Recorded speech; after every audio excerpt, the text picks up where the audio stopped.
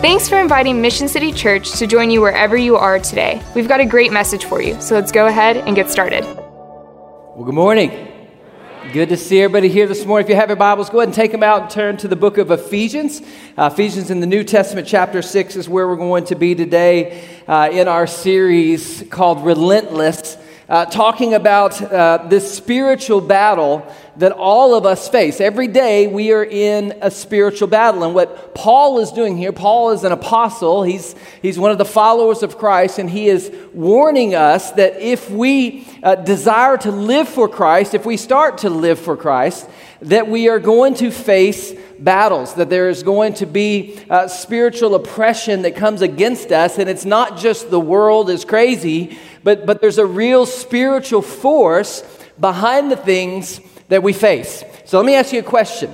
How many of you breathed this week? Raise your hand. Okay. For those of you that didn't raise your hand, that's impressive.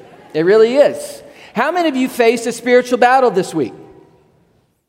So here's what I want you to see. The exact same number of hands that raised when I said, how many of you breathed this week, should have raised their hand when I said, how many of you were in a spiritual battle this week? And one of the things that I want us to understand as we think about this and look at this passage and talk about spiritual battles, these aren't just these big things that come at us, lust or covetousness or these sins and temptations. You're like, well, I didn't really face any of those last week. It's just life.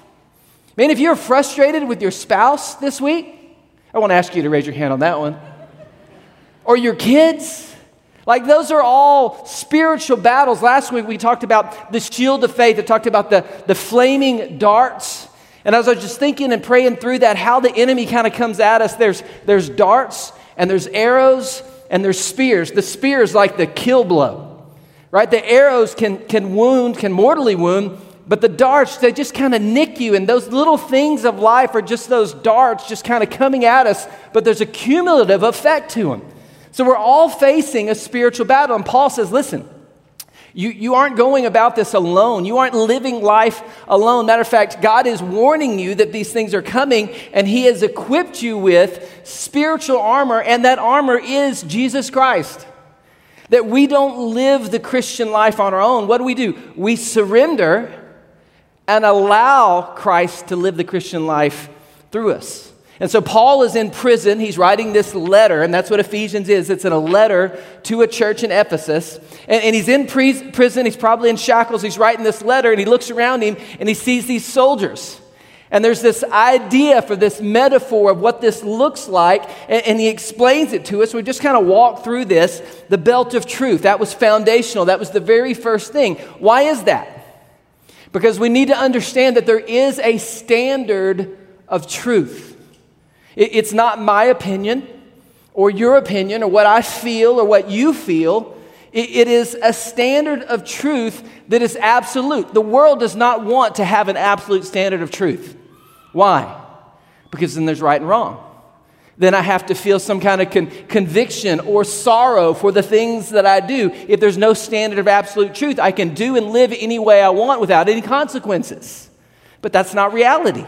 So he says we have to put on the belt of truth. He says we need to put on the breastplate of righteousness. Not righteousness that comes from ourselves, it's righteousness that comes from Christ. We put on his righteousness. And he goes on and he talks about the shoes of peace. The shoes of peace that we put on, that we can have the peace of God. That before we have a relationship with Jesus Christ, we are actually an adversary of God. Did you know that? Those apart from Jesus Christ are actually adversaries of God, and there's nothing that we can do to fix that. So what did God do?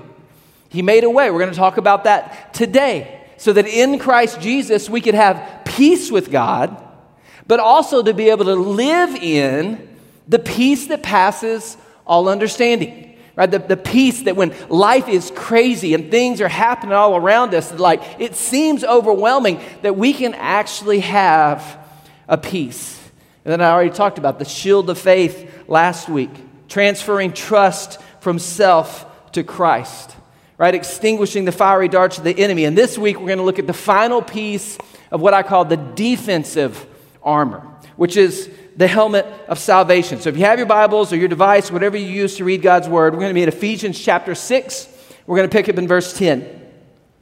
It says, finally be strong. Now, the world wants you to stop right there. The world tells you need to be strong, but who do you need to be strong in?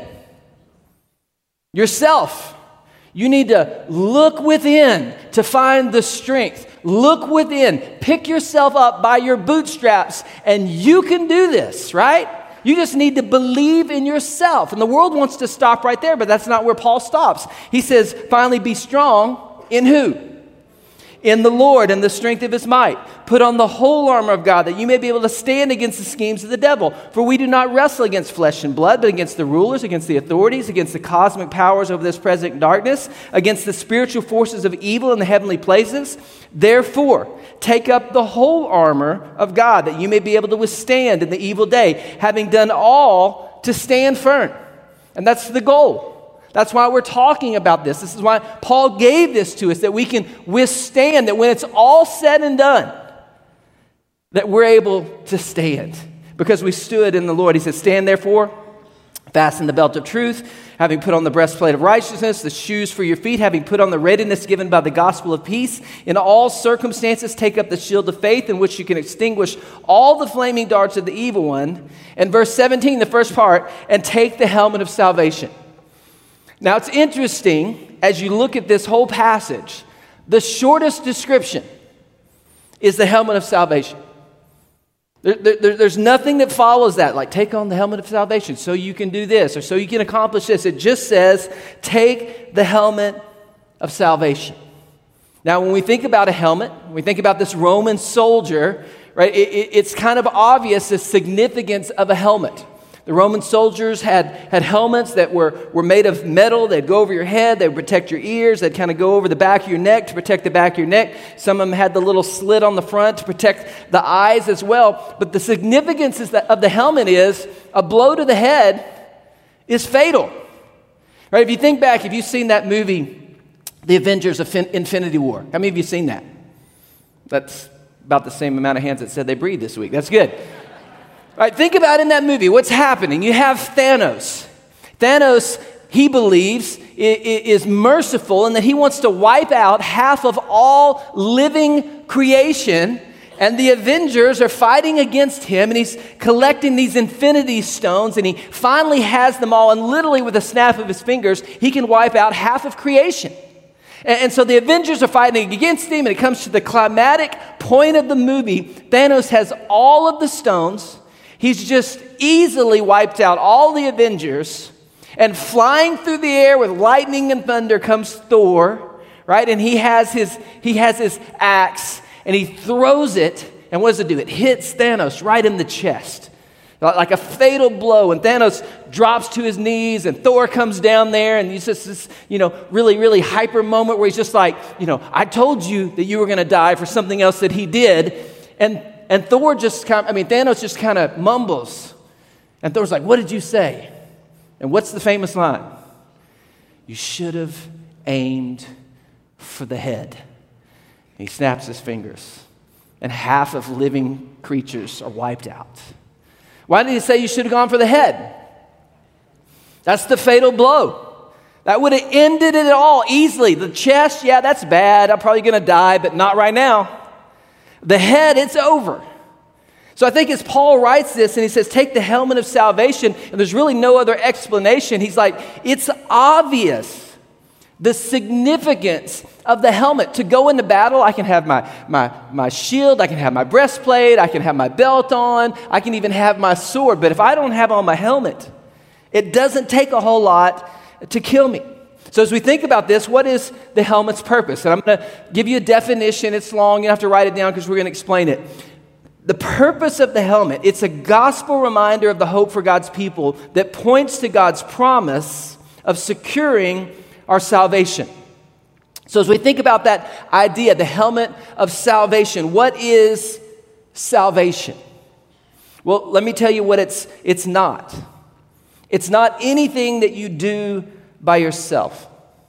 It's not a metaphor for you taking the helmet and putting on salvation. So now I'm saved because I did this thing. That's not what it is. The helmet of salvation that Paul is talking about here is a reminder that our salvation has been made secure in Christ. Paul talks earlier in Ephesians chapter 2, verses 8 and 9. For we're saved by grace. What is grace? Unmerited favor, right? Getting something you don't deserve. Someone else gives it to you. We're saved by grace through faith. This is not of your own doing. It's the gift of God, not a result of works, so that no one can boast. If you're ever having a conversation with anyone about salvation and you ask them, what does it take to go to heaven? What does it take to be saved? If they talk about stuff that they do, well, I go to church and I do the sacraments and I confess and I did these things. Take them to this verse. It's not anything you do. It's a free gift of God so that no one can boast. I've heard the illustration about salvation before that salvation is like a life raft. That you're drowning in the ocean and God sends the life raft, Jesus, to save you. How many have heard that illustration before? It's not a good illustration. You're not drowning. You're already dead. He doesn't send a life raft to rescue you before you die. In sin, you're already dead. God sent Jesus to bring you back to life. That's what happened in salvation. Salvation is a free gift. Salvation is God sending His Son because He loves you so much. You were dead in your trespasses and sin, and God made you alive in Christ Jesus. So putting on the helmet isn't doing something yourself to be saved. It's what He's done for you. So what is salvation? We have to back up. Again, the Bible is one book. Don't ever lose sight of the fact the Bible is one book. Genesis to Revelation. And as you look at Scripture, there's big, overarching themes. Salvation, redemption. It's a meta-narrative of Scripture. We see in the Old Testament, in the New Testament as well, this picture of God as divine warrior. All throughout Scripture we see this. Old Testament references. Paul's not just looking at Roman soldiers here. He's a good Jewish person, and he's looking back to the Old Testament. He's thinking about Isaiah chapter 59, where we see this divine warrior, and his purpose is to rescue his people. So as you think about this divine warrior, there's kind of two parts to salvation we need to understand about God. Number one, it's a rescue. God coming to rescue His people. Think back to the story of Exodus. That story permeates all the Old Testament, really the New Testament as well. God delivering His people from what? Slavery. Remember?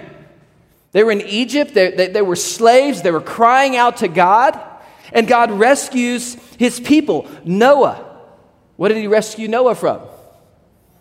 The flood, right? You have Daniel from the lion's den. David from the giant and his army from impending doom. You have Shadrach, Meshach, Abednego from the fiery furnace. Jonah from the belly of a whale.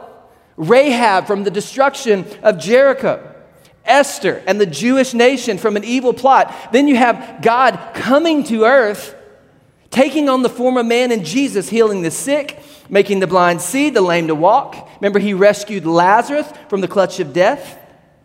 God saves His people, constantly coming to our rescue. All throughout Scripture we see this. But the second part of salvation is this triumph over the enemy. Again, repeated throughout the Bible. Exodus chapter 15, verse 3, Moses celebrates Israel's deliverance from the army of the Egyptians. He says, Yahweh is a warrior. Psalm 68, Isaiah 19, Daniel chapter 7, Yahweh is riding His chariot on the clouds. The book of Numbers, you see this prevailing picture of God's army on the march to take the promised land. Deuteronomy, the Ark of the Covenant, is seen as God's portable throne with the presence of the warrior king encamps around His people. What? As they prepare for battle. Joshua, God gives him victory over Jericho. Judges and Kings, you see literally a heavenly army fighting on behalf of God's people. So you see this idea of triumphing over the enemy. And then you cross over in the New Testament. Jesus defeated, He triumphs over sin, law, death itself. Colossians chapter 2 and verse 15, Paul writes that Jesus disarm the rulers and authorities and put them to open shame by triumphing over them. And then we know, we just walked through the book of Revelation, in the end, what? God triumphs again at the end of the age when he returns. And so you see salvation as a rescue and triumph over his enemies. So when we think about salvation, just kind of a definition for our head to understand what we're talking about, salvation is God rescuing his people and reigning triumphant over the enemy. So it begs the question, why do we need to be rescued? Or, to put it differently, what do we need to be saved from? One of the great preacher theologians of the 20th century was a man named R.C. Sproul. One of the most influential Christian leaders, again, of the 20th century. And he would go around to a lot of college campuses and basically lecture on college campuses. And one day he's on this particular campus, and before he's to lecture, he's just walking around, taking in the beauty of the buildings and the campus. And a zealot young college student who's excited about his faith runs up to R.C. Sproul, and he asks the question, "Sir, do you know if you're saved? I want you to be saved." Doesn't know who R.C. Sproul is. And R.C. Sproul just kind of pondered for a moment, and he said, "Son, saved from what?" And he said the college kid just kind of fumbled like, I don't know how to answer that. Kind of got it out of eventually. But the key to this question, saved from what, until this essential question can be answered, we're not going to be able to make sense of the sacrifice of Christ and explain it to others. We have to know ourselves, what are we saved from? We are saved from our sins. We are saved from destruction, not just death on this earth, eternal death and separation from God. Just like I said, you're not drowning, you're already dead. You have to come to a place in your life where you understand, I'm dead and I need to be saved. That's what it means. When someone asks you, are you a Christian? Are you saved? Are you born again? Do you believe? Those are all our little churchy words that we use to ask the same question. Have you been saved? From what? From my sin, from myself, by Jesus Christ. He's the only answer, the way, the truth, and the life. That's what we're saved from. We can't save ourselves. It's something that God does through Jesus Christ on our behalf on the cross. All we do is accept the free gift that God gives us through faith. Now, when I think about church, I think about people that go to church. I think there's probably a lot of people here this morning, a lot of people in churches all over our city, all over our nation, all over the world who believe that Christ died for them. And they think that salvation is just fire insurance. I'm saved. What does being saved mean? It means I don't go to hell. And that's kind of where it ends. Well, that's partially true. Some people come to church because they're in search of a blessing. They're looking for a motivational talk. Give me something. Give me 5 points or 3 points or 2 points to have a happy life, to have a better marriage. Like, I want to come to church and hear a motivational talk that'll make me feel better because life is difficult. And Paul's acknowledging life is difficult. That's why you have to put on the armor. It's not 3 steps or 5 points or any of those things. It's not a blessing that you're looking for when you come to church. It's coming here and realizing I actually have a need. I'm not looking for something. I have a need, and Jesus is the only answer. This armor of God is the battle plan that Paul is giving us every morning when we wake up. How am I going to get through life? I'm going to put on the whole armor of God. It's not going to be in my strength. It's going to be in His strength. It's me dying to self. It's me surrendering and allowing Christ to live through me. So again, the question, do you know what you need to be saved from? And if you didn't, and if you don't feel too bad. Peter didn't know. In the book of Mark, when Jesus takes the disciples to Caesarea Philippi, and he says, "Who does the world say I am?" They give him some answers, and then Jesus goes, "Okay, guys, come in. Who do you say that I am?" And what does Peter say? He says the right answer. "You're the Christ, the Son of the living God." And Jesus is like, "Good job. God gave you that answer." But Peter didn't understand what he was saying. What he was saying is, you're going to be the Messiah that overthrows the Roman government, and you're going to be our new king on this earth. He didn't get it. He didn't understand. But Jesus shows us in Luke chapter 19, verses 9 and 10, he says, "Salvation has come to this house," talking about Zacchaeus, "for the Son of Man came to seek and save the lost." If you ask the question, "Jesus, why did you come? What was your mission statement while you were here on the earth?" To seek and to save that which is lost. So when we think about salvation and the impact of salvation and putting on the helmet of salvation, it says that's something we do. We put it on to prepare for battle, not put it on to be saved. He's assuming and writing to people that are already saved. He's saying you put on this helmet of salvation. It's understanding salvation in the Bible has really three tenses. One is the past tense. We have been saved. If you have done what I just talked about, come to that place that you recognize you're a sinner in need of a Savior, that you've embraced what Jesus Christ did on the cross, that He died in your place and my place for our sins, then the Bible says that we can be saved, that we can be forgiven. That happened in the past. Could have been a week ago for you, could have been a month ago, could have been 10 years ago, could have been 50 years ago, but you know that you're saved. And this moment of salvation in the past is called justification. That means we've been declared righteous, declared right. So before Christ, I'm a sinner. I'm dead. I need saving. If I were to stand before God without Jesus Christ as my advocate, I would be guilty. I would be separated from God for all of eternity in a very real place called hell. But what happens? Because of Jesus and what He did on the cross, I take on His righteousness. When God looks at me, think about like a trial, I'm justified. I'm made right. Romans chapter 5 and verse 9 says, "Since we've now been justified," how?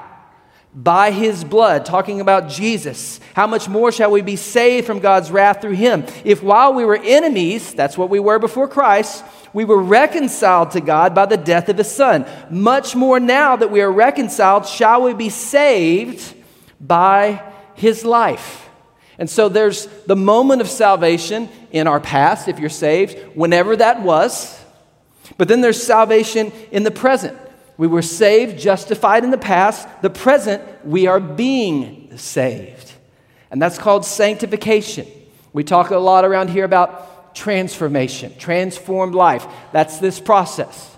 Now, when you read in the Bible that we are being saved, that doesn't mean that you're not saved. That if I were to die today, I'm not sure where I'd go or what would happen to me. I have complete assurance. If I walk out of here today, get in my car, pull out on the interstate, get T-boned by a 18-wheeler and die, I know exactly 100% where I'm going to spend eternity. I know that. That's not what this is saying. It says that we're being sanctified. We're becoming more like Christ. Less of Matt and more of Jesus. So when you think about it again, salvation, it's not just being saved, it's being transformed. In light of the fact that I was saved, justified, I'm now being transformed to be like Jesus. It doesn't end at salvation. We miss the best parts of salvation because we just think it's fire insurance. But He's saying, I want to sanctify you. I want to make you more like my Son, Jesus Christ. That's what He's talking about here. Romans 6:22. Now that you've been set free from sin, you've become slaves to God. What? God is my master now, right? I willfully submit to Him as my Lord over my life. The fruit that you get leads to sanctification. In the end, to eternal life.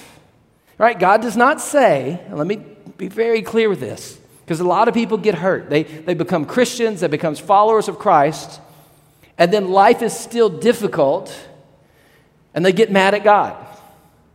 At no point, in no place in Scripture does it say that when you are saved, when you give your life to Christ, everything automatically gets better. Never says that. We still live in a fallen world. God doesn't remove you from the battle, but listen to what happens. He puts you on the winning side. I don't leave this place right away, but I'm now victorious. I'm on the winning side. So we were saved, justified. We're being saved, present, sanctified. And then there's a future salvation. We will be saved. It's called glorification. That's when we get to heaven. And these bodies that we have now that are part of this fallen world, and I've told you, like, at my age, things just hurt. I told Becky the other day, I said, I need to go to the doctor. Because about every 2 years, I need the doctor to tell me I'm not dying. Because I feel like I am. Right? Something new hurts, and I'm like, that's got to be a heart attack. I know I'm having a heart attack.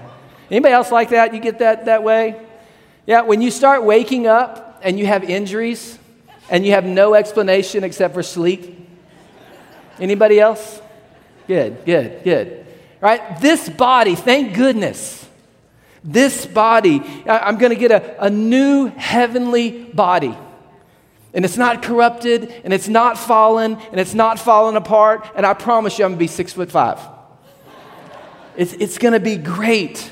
The future, we will be saved. This glorification. Romans chapter 8 and verse 30. Those whom he predestined, he also called. God, right, is doing the calling, predestined. Those whom he called, he also justified.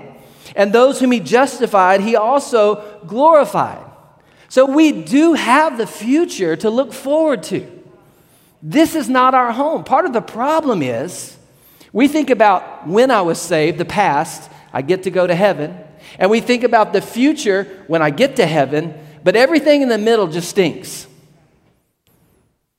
But that's not what Jesus said. What did he say? I've come that you may have life and have it abundantly.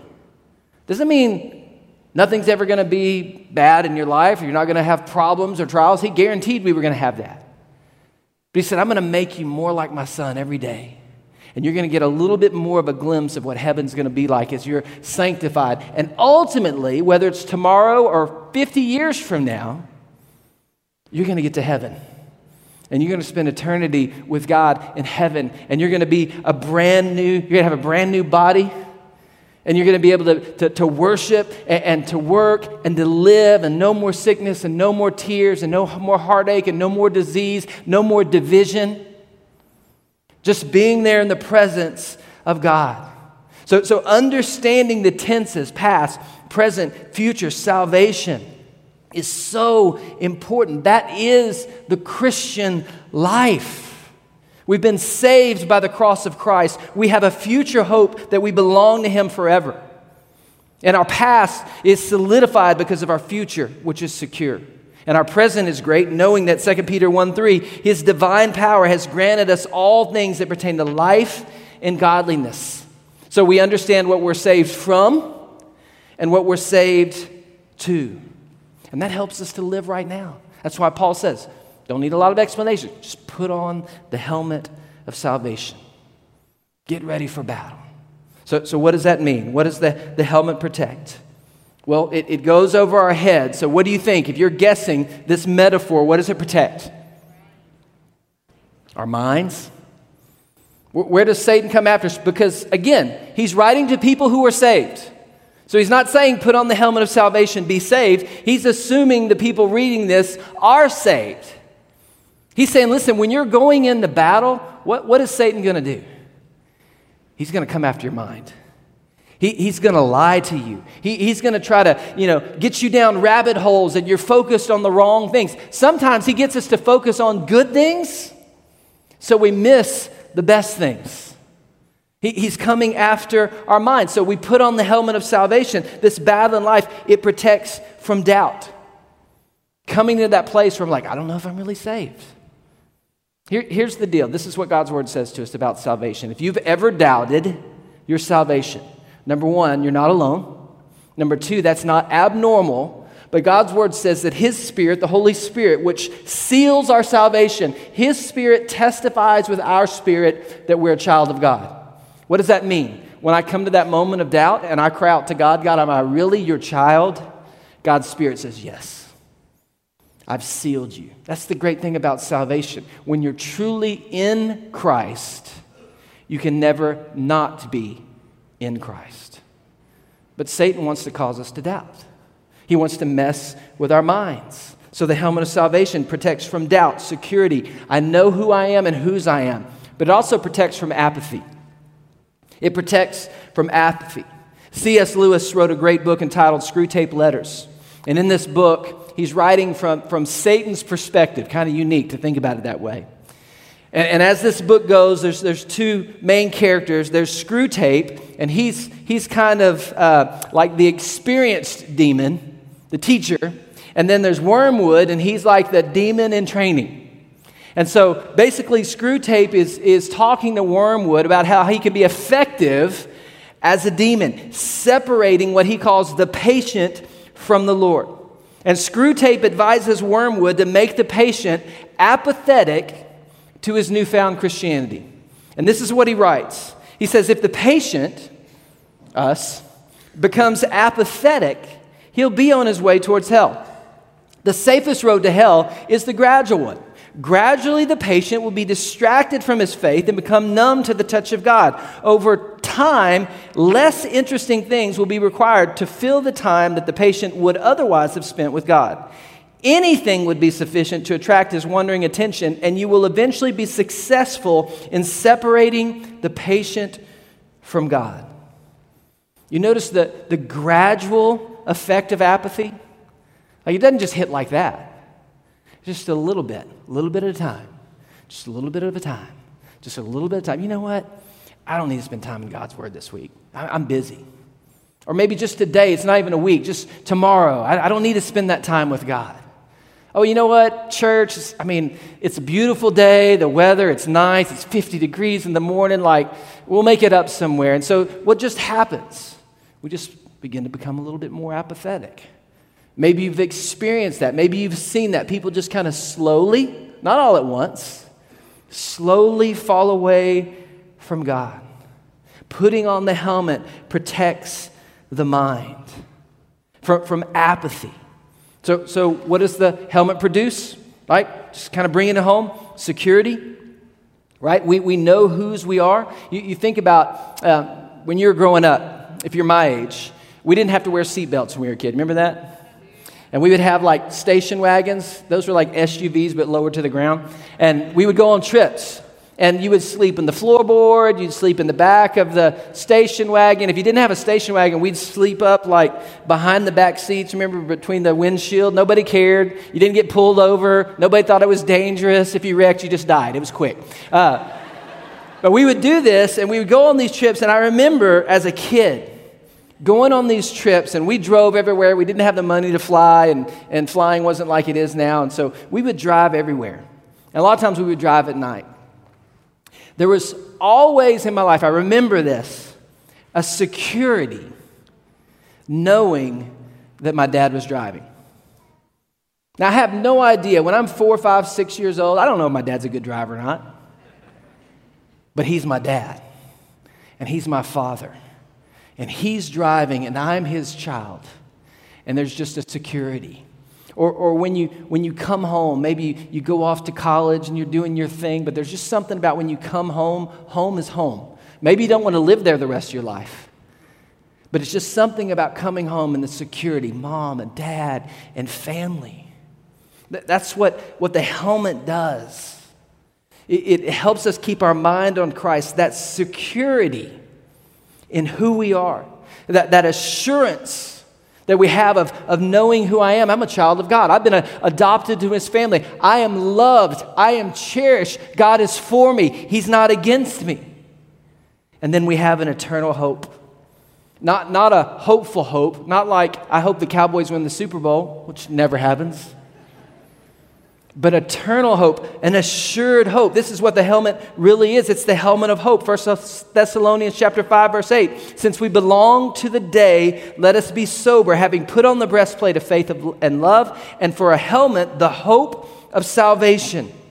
Right? Again, hope is not a process. Salvation is not a process. We put our faith in a person, in Jesus Christ. We have this living hope. 1 Peter chapter 1 and verse 3.